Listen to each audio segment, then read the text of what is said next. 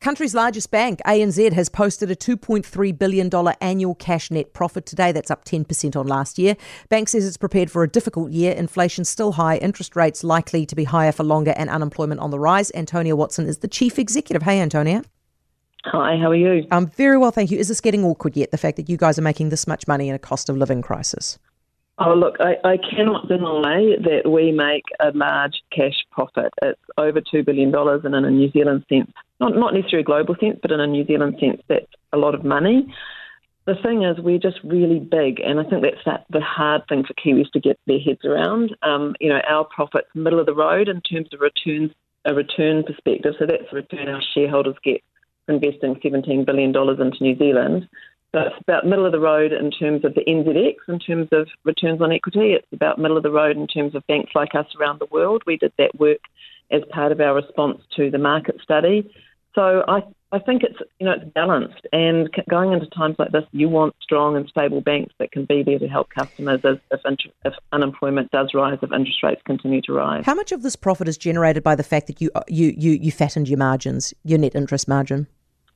So in the second half, our margins actually came down. The second half of last year and the first half of this year, we did have sort of the impact of the COVID stimulus and the rapidly rising interest rates, pretty much unprecedented rise in interest rates. But what we've seen now is, partly the environment, partly because it's even more competitive than usual in home loans because there have been less of them around, so we've been competing hard for them, partly because people have started saying, oh, well, I won't leave my money in my current account anymore because I can see I can get a really good rate on term deposits. So we're seeing more customers and deposits flow into term deposits. So all those sorts of things have resulted in our margins starting to be peeled back. How many defaults on the mortgages are you expecting?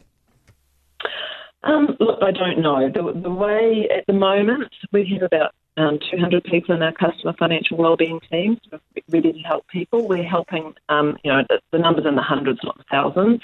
There's been a lot of buffer in the system from being tested at higher interest rates, people not reducing their payments as interest rates came down. So even as they roll onto higher rates, they're not necessarily changing their payments. There's lots of things we can do to help them if they contact us. So but right now, what I'm saying, and it's pretty horrible for the people who are impacted, but for us as a bank, it's manageable and we really feel confident we can do a good job helping them.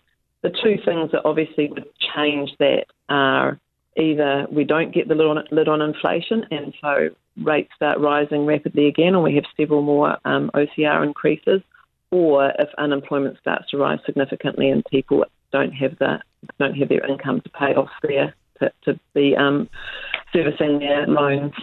Antonia, thank you so much. I do appreciate your time. I know you're busy. That's Antonia Watson, Chief Executive of ANZ. For more from Heather Duplessis Allen Drive, listen live to News Talk ZB from 4 p.m. weekdays or follow the podcast on iHeartRadio.